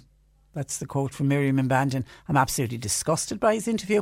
There's bigger things happening in this country than listening to him looking for sympathy, says Miriam in Bandon. Not happy at all with our interview with Michael. By WhatsApp, Micheál Martin gave Dara Calleary both the Chief Whip's job, which by the way Dara Calleary wasn't happy with, but also yesterday gave him a junior ministry post. Was that not done just to pacify him? Not to worry, hopefully there will be an election before Christmas, says this texter. We need a citizens' assembly to reform the Dáil. In reality, do we need all those politicians? It's time to trim the sails. We're in choppy waters. Can we really afford all of them? And at a time when you wonder, can we afford all of them? They were able to give, the three main parties were able to give up to 20 junior ministries. I was wondering, with everything that's going on, would we have less? But they didn't. They decided to give the maximum number that they could. And some would say, really, with what's going on from a financial point of view, can we really afford all of the junior ministers as well? OK, also coming out on the funeral, Pat says there is nothing as sick as politicians and their supporters using a funeral to try to get brownie points over the opposition. What about the people that came to Killarney from America via London and Belfast and drove down? Didn't hear Fianna Fáil or Fine Gael talking about them. What hypocrites they are, says Pat. And can I say there are a number of people bringing up about... We brought this up on the programme yesterday when we had some of our listeners talking about meeting Americans in Killarney in particular, and just not feeling comfortable about the fact that these American tourists were in the country. And somebody says, Patricia, can you confirm, did a group of people arrive in Killarney from America? They came in here through the north and drove down here. These people came from America via London. So what chance do we have with this virus? The thing is, there wasn't a trace of Micheál Martin or Leo Varadkar, and we haven't heard them commenting about it. We haven't a chance, says a texter. And someone else says, hi Patricia and John Paul and Sadie, listening to your comments about social distancing in the pubs and funerals, I wouldn't be that worried about that. But what worries me, since you aired it yesterday, is the Americans coming to Ireland from the USA. Why aren't the government putting a stop to it, and putting a stop to it immediately? Surely this should be acted on as an emergency. Thanking you. And that's from Anne D. WhatsApping the programme. And to people saying, did they come in through Belfast? They did. I mean, we had two stories confirming it yesterday of people actually talking to Americans, and when they asked how they came here and were they worried, one was asked were they not worried about COVID-19 and travel. The two younger men, who were in their 20s, said that their American president, Donald Trump, told them they could travel, so that's why they were travelling. And another group of Americans said that they were the smart ones. And I quote, that's exactly what she said. We were the smart ones. We flew into London Heathrow, on into Belfast, and then got a car to come down to Killarney, because they knew that if they did manage to get on a flight that would get them into Shannon or Dublin or Cork, they would have to have self-isolated for 2 weeks. So they took what they perceived as the smart route and decided to come through Belfast instead. And just on the point of the self-isolating, if you arrive in this country at the moment and it's still there, and I know there's a push by the tours, by some in the tourism section and certainly by the aviation section, there's a big push to remove that need to self-isolate for 2 weeks when you arrive. And the argument that's been put forward, the rest of Europe is opening up.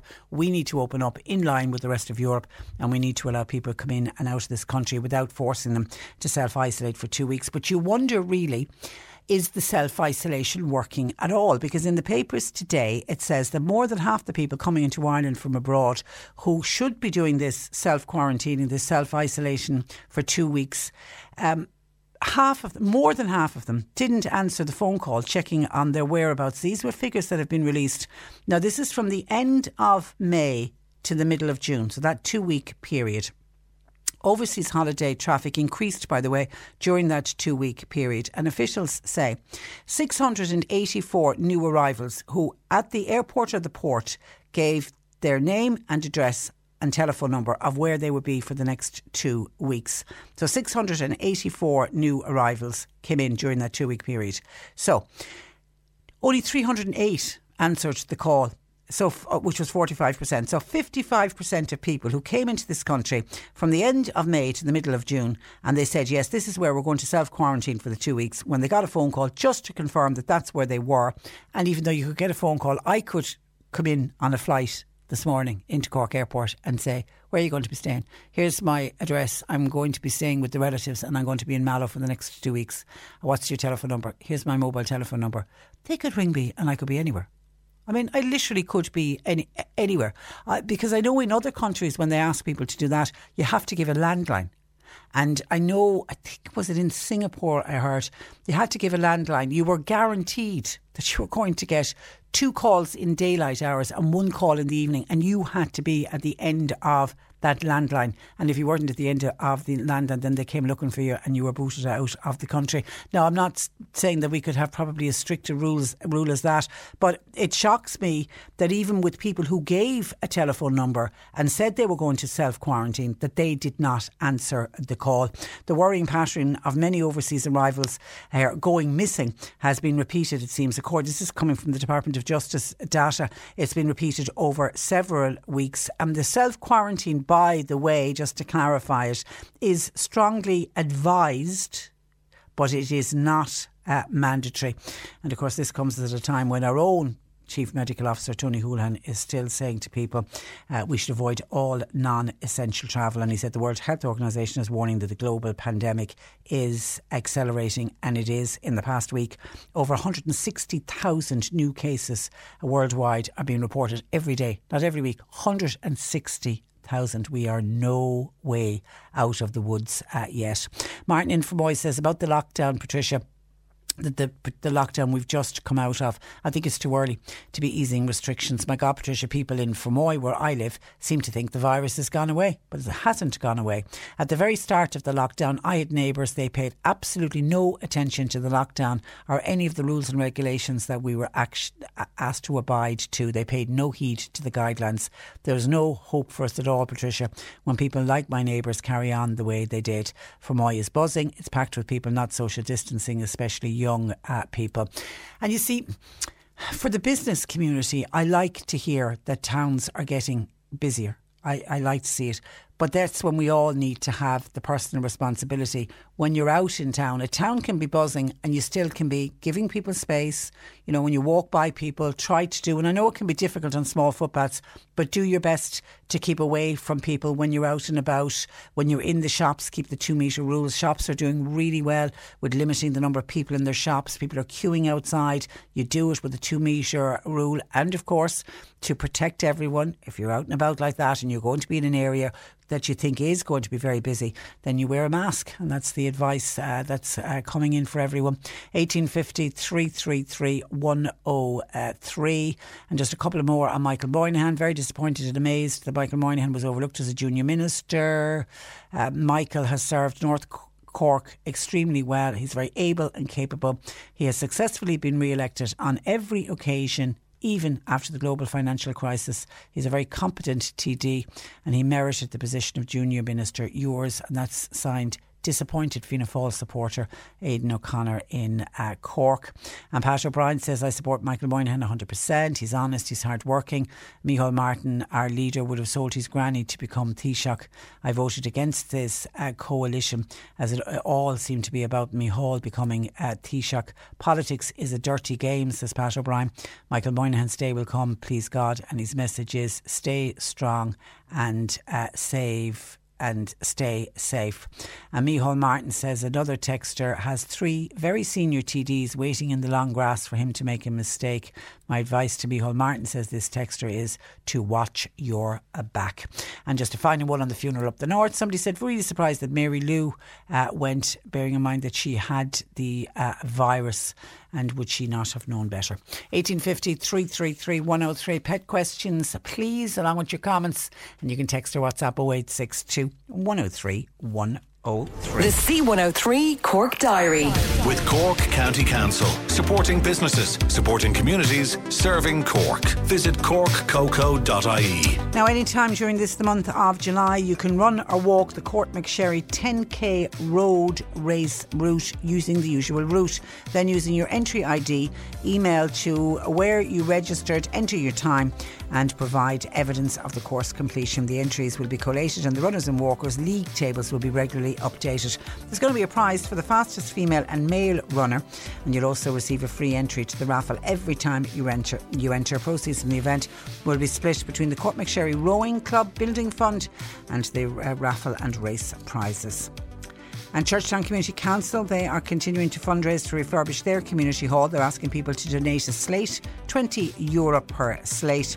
And there will be a draw for anyone who contributes €100 or over for an Apple iPad. You can find out more at ifundraise.ie/CTS Community Hall. And the Jack and Jill Children's Foundation are appealing for donations to enable them continue with their support for families. Please donate €4 by texting the word "We Care" to 50300 or give what you can through www.jackandjill.ie. Every €16 donated provides a family with 1 hour of home nursing support from the wonderful Jack and Jill team. Cork Today on C103. Call Patricia with your comment. 1850 333 103. And just on scams, a listener says, Margaret in Bandon was on, said, did anybody ever get a message onto their house phone answering machine? The message left claimed your Amazon account was reduced by $39.99, and basically if you answered the phone or got back to them, they would look for a bank account number.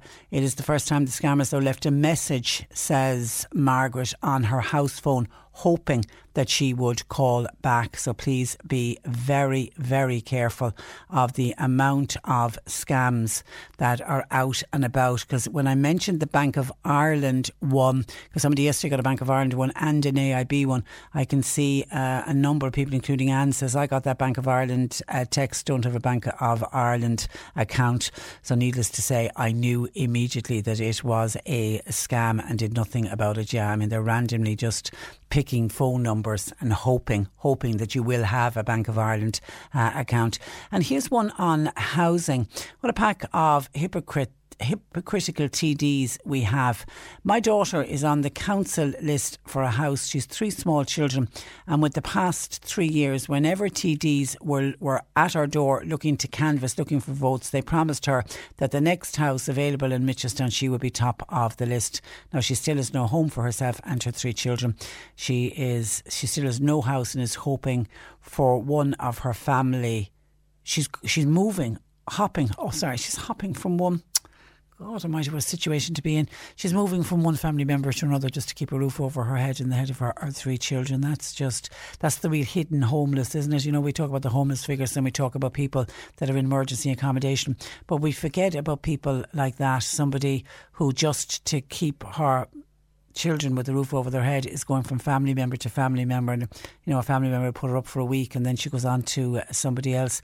People who have houses, as this texter, are being rehoused and the homelessness is still there. It's a joke.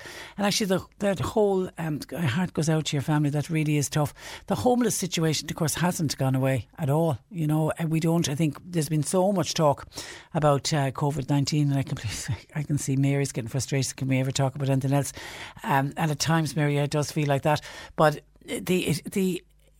because we are so caught up with the pandemic, and rightly so, we have to be caught up with the pandemic because a virus is going to kill people. But we forget about homelessness and we forget about the situation that is still there, and that's why we have a new government in place. And are they going to be able to do anything about homelessness? I don't know. With all the money that's been spent and needs to be spent on trying to save people's lives from the pandemic, will there be even now less for housing? 1850 333 103. On roads that need to be cut back and hedgerows overgrowing, I think all roads need to be trimmed, says this texter. Surely people's lives are more important than that of the bees. Pat says the roads around Laharan Cross are particularly dangerous at the moment with hogweeds. Roads are closing in now. They are so bad. They desperately need to be cut back.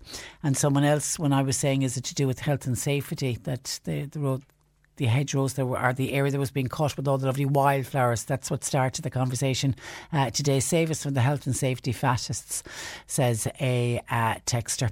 Okay, and a couple still coming in on the funeral in the north. And she said Leo Varadkar is back to his usual Sinn Féin sniping remarks on the Bobby Story funeral, when his own picnic in the park was okay while telling everybody else not to do it. And the Guards' funeral, they didn't have much social distancing either, and he didn't make any smart comment about that, did he? And Trish, you said you hope that no one had COVID-19 at the funeral of Bobby Story, the Sinn Féin gentleman. Well, I just hope no one had COVID-19 at the Guards' funeral either. COVID is COVID, no matter whose funeral you are at. 1850 333 103. And Anthony, this is on people being allowed into the country and the self-quarantining and not self-quarantining. It looks like in many cases, Anthony said, what is going on that any Tom, Dick or Harry can come over the border from anywhere that the UK allow and we can't stop it? How is this not being contested by our government, says Anthony. And of course we are waiting on the government to rule on what countries people should be travelling to, if they're going on holidays or not. That's still a big bone of contention. The Cabinet is going to be deciding in the coming days about these air bridges, which would allow people to travel from both Ireland to the country that they designate as safe, and obviously then to allow those people to come back into this country, and they will be able to do it without quarantine restrictions. And the list of countries, we're expecting them next week. The previous government had said the 9th of July. It's looking like the time frame is going to be the same. It's going to be the 9th of July before they publish a list of countries. Can I just warn people in advance who are waiting to hear on that, people who already have travel plans and are hoping to go away on holidays and hoping that air bridges will be opened up with certain countries to allow them to travel. Anything that I have read so far is indicating that it's going to be countries like Greece and Finland are going to be top of the list, because their countries have got their COVID-19 under control, similar to what we have. So I don't want people to be disappointed when people will be allowed to leave, and you can still leave the country, but the suggestion is that you would have to self-quarantine when you come home for 2 weeks. I don't know if the likes of France and Spain or the United Kingdom, a lot of people have family members who want to travel to in the United Kingdom and want to travel home. I don't know if they're going to be on that list, or if they're going to remain on the list that if you do decide to go, or people do decide to travel over here, the quarantine restrictions will still be in place. And I know for a lot of holiday makers who want to cancel their trip because they want to take on board what the Chief Medical Officer Tony Holohan is saying, don't travel abroad. But if their flights still go ahead, that means they're going to lose all the money that they've put into these holidays. And a lot of people save really, they put money away every week, and holidays are not cheap. And, it can be a year's savings goes into booking a holiday. And, people are sort of in that dilemma. Do we risk losing all the money? Because if the flight isn't cancelled and if people don't decide to travel because Tony Holohan has said it isn't advisable to travel and the flight goes ahead, they lose all of their money. And there's a lot of people caught up with that. There's the independent TD, Michael McNamara. He's the chair, isn't he, of the COVID-19's the government's COVID-19 response committee. He has come out, I think, with, and I don't know how this would sit with people, he's come out with the suggestion that people who cancel their holidays on the back of the advice from Tony Holohan and then they lose out on the money, they don't get any they don't get their money refunded to them, that they instead would be compensated with some kind of vouchers for a domestic break. The idea would be, say you had paid for a holiday and it was €3,000 and you're going to lose the €3,000, that the government would fund a voucher to you for €3,000 that you would then be able to spend in the tourism sector here in Ireland. Now, it's just been a suggestion that's been put forward, but it is by the chairperson of the government's COVID-19 response committee. So it's an interesting suggestion. And for people, by the way, who are caught in that catch-22, who don't know what to do about their holidays and, what are the consumer rights around it. We have invited Dermot Jewell of the Consumer Association and he's going to join us tomorrow on the programme. So if you have any question with regard to a package holiday like that or any other consumer question, always love having Dermot Jewell on the programme because he's always great. He'll answer all the questions thrown at him. He really is great. So any consumer questions, you can bring it up, because I might also ask him, people are starting to get worried about prices increasing, and some people say they don't mind paying extra because they know cost of business has gone up and PPE gear, but for some they feel that they're being ripped off. And where do we stand as consumers if we do feel we are being ripped off by businesses that have reopened and seem to be price gouging? I'm not saying all, I think the majority are doing their very best, but there does seem to be some kind of price gouging with prices going up, which seems very unfair on consumers who have, particularly those who have lost their jobs and who have struggled through all of this COVID-19 pandemic. 1850 333 103. Sadie and John Paul continue to take your calls. You can text or WhatsApp 0862 103 103. Cork Today on C103. Text or WhatsApp Patricia with your comment. 0862 103 103. And Jane Pickett of the Islandwood Veterinary Hospital in Newmarket, part of the Mill Street Veterinary Group, our resident vet, joins us this afternoon. Good afternoon to you, Jane. Good afternoon, Jane. There's nothing coming in on that line, John Paul. There's no buttons pushed down. No. Okay, we'll have to get her on the phone line this sometimes. And actually we were just saying that particular piece of technology that we use for Jane has always worked so well for Jane. We had Peter on it yesterday. It was super for Peter as well because it's a good clear line. But we're just saying it's always worked for Jane, and for some reason today when we tried to link in with her, it's not working. Okay, we've got her on the phone line. Have we, John Paul? We have her on the phone line? No, we don't have her on the phone line. Okay, let me move on to other issues that are coming in on American tourists and the amount of American tourists that have been spotted, particularly in Kerry. I wonder if they've been spotted in Cork as well. Joan says, I blame the hotels and the B&Bs for allowing American tourists to come here. Is that fair?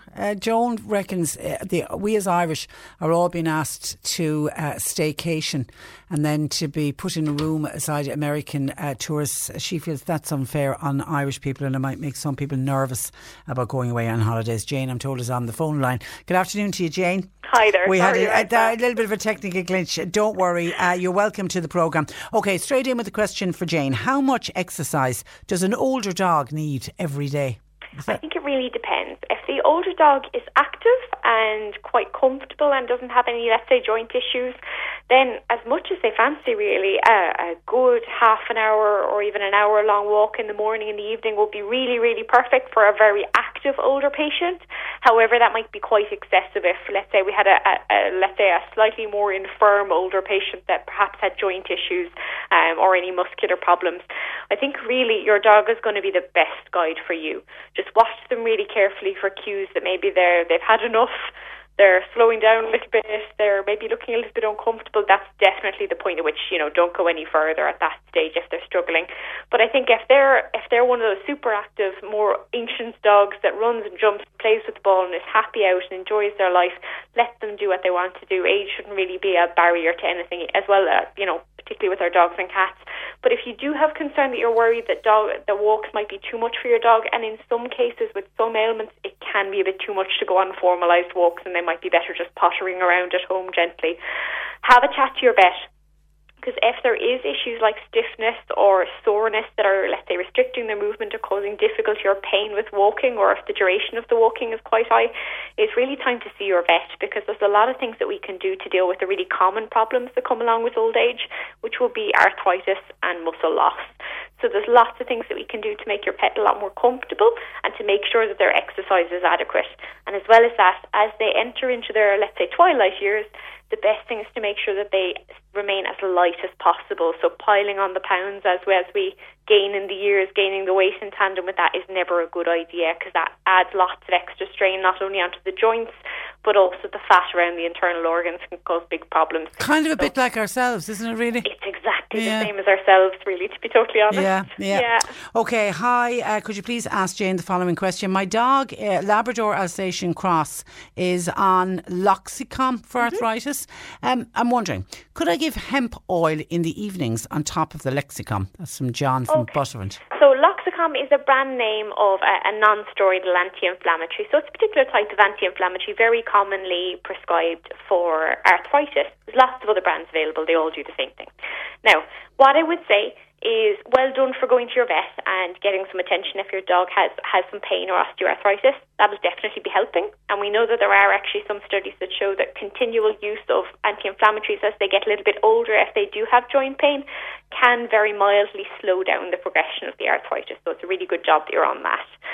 What I would say is that other alternative therapies like hemp oil, they may well have value, but the thing that worries me is not their value, it's their safety. We have no idea what a safe limit is for a dog or cat, and we have no idea what's going to be a poisonous limit for a dog or cat. And as well as that, we don't have any studies that show us that it works. So for me personally, my own personal opinion on it is it's not worth the risk, because we don't know exactly how much is safe, how much will be useful, if it's even useful in the first place. And of course the dog can't tell you if it's... And the dog can't tell you, exactly. So it's not like ourselves taking something where we have a bit more control over it, perhaps. I suppose for your dog, they just won't be able to have kind of any say in the matter, as it were, and won't be able to tell you if they're feeling ill, and it's not kind of a well-tested remedy as such. So I think if you have concerns that the pain relief you're on is not quite cutting the mustard anymore, give your vet a call, because there's lots of other things that we can either change the dosage if that's appropriate in contact with your vet, or add in other medications to make the comfort better. But I think the best thing is you've recognised that maybe there's a bit of a problem with the pain relief, so have a chat to your vet. I probably wouldn't be tempted to go down kind of the alternative therapies route just yet. Okay, a 6-month-old female boxer pup, just wondering, when she goes to the toilet there seems to be a yellow discharge left. It's not there all the time, but it's especially there first thing in the morning. I'm wondering, is that common? Is there anything wrong? It's been we've had her since she was 8 weeks old. It's always been the same. She's in fantastic form, by the way. Okay, perfect. If she's in fantastic form and she's a young growing girl, it could be that it might just be, if it's a very kind of light, I suppose it's difficult to say without seeing it, but if it's a very light, kind of clearish but slightly yellowish discharge, I would say it might just be normal vaginal discharge. It could be very, very normal for her, particularly if she's had it since she was a small pup and it stayed there and it's just kind of come and gone and she's in flying form.